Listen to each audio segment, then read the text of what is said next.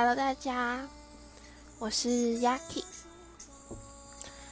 今天又过去了，好快。今天一整天在耍废，也没有到耍废啦。有时候是想一下自己未来要干嘛，想一下最近的时间规划。而且这几天刚从台东回来，有点小累。然后今天想要跟大家聊的是暗恋这件事情。其实我并不是一个非常会去就是对爱情非常了解的一个人。虽然我有交过一个2年半的一个男朋友，可是对于他，我觉得我们两个没有什么到那种，就是我们两个是那种彼此都有感觉，所以在一起。但是我对于暗恋这一块真的是非常的不熟悉，而且可能在初心者之恋的之类的阶段。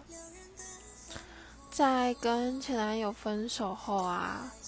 我去参加一个社团是登山社。为什么会参加登山社呢？因为我有一个登山社社长的同班同学，其实我跟他真的是一点都不熟，只是随便跟他聊天啊，然后就聊到说，登山社感觉好像蛮好玩的，我也想要爬山，所以就叫他带我去爬山，然后就误打误撞进了登山社，到了今天。先说一下他这个人好了，他这个人真的是我看过最懒的一个人。他很想要做很多事情，可是他很多事情都常常就是想做，但是都没有去做。就是一个直白一点，就是一个动嘴，然后不动脑，然后不动手的一个人。对，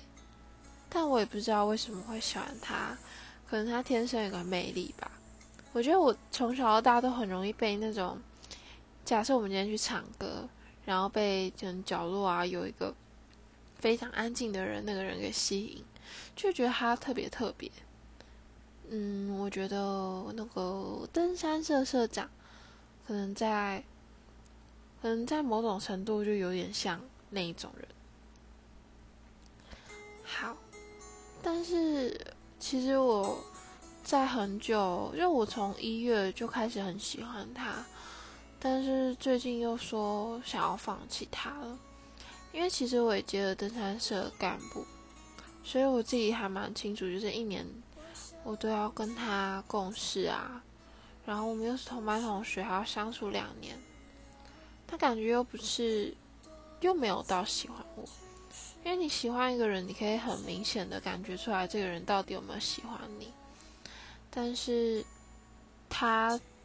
给我的感觉就是我自己单纯的一厢情愿，然后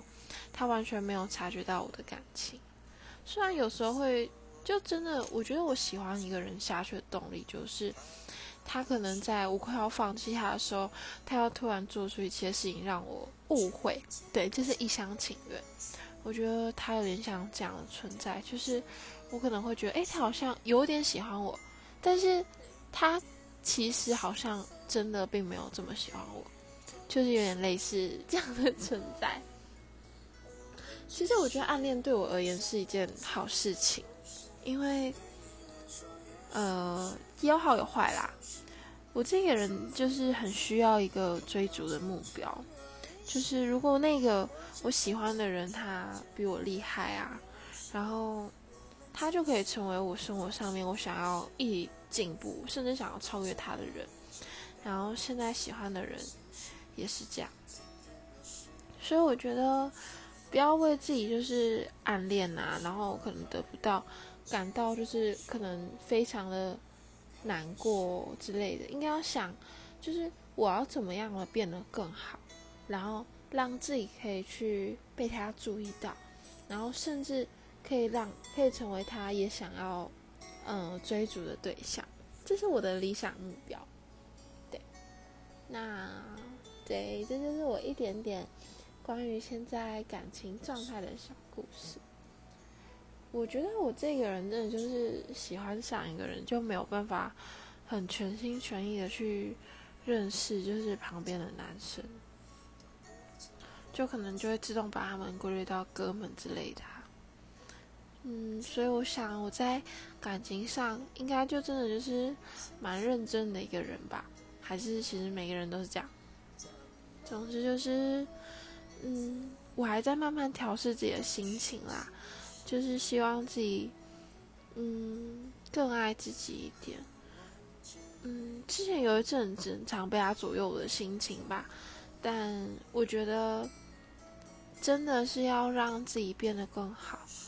让别人注意到你，那才会是平等的爱情。差不多就这样啊，这首歌超好听的，它是谢春花跟王碧浪的《还想听你的故事》。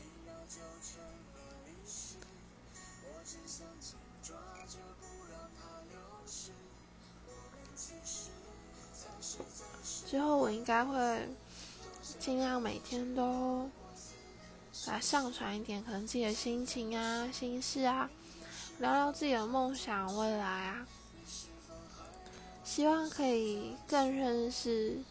让你们更认识我。我也正在努力借由这个讲心事的 app， 然后来更了解自己。每一次的对话不管是跟朋友还是自己这样子录音，我都觉得我可以更了解我现在的心情。所以对我来说一定是好事的。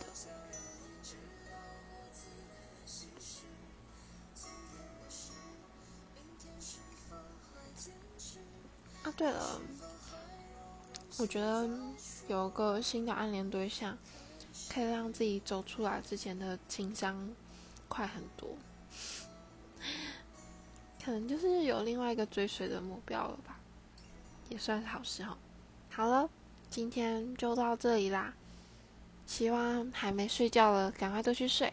大家都晚安，还要继续忙的就是加油啦，不要太累哦，就这样，拜拜。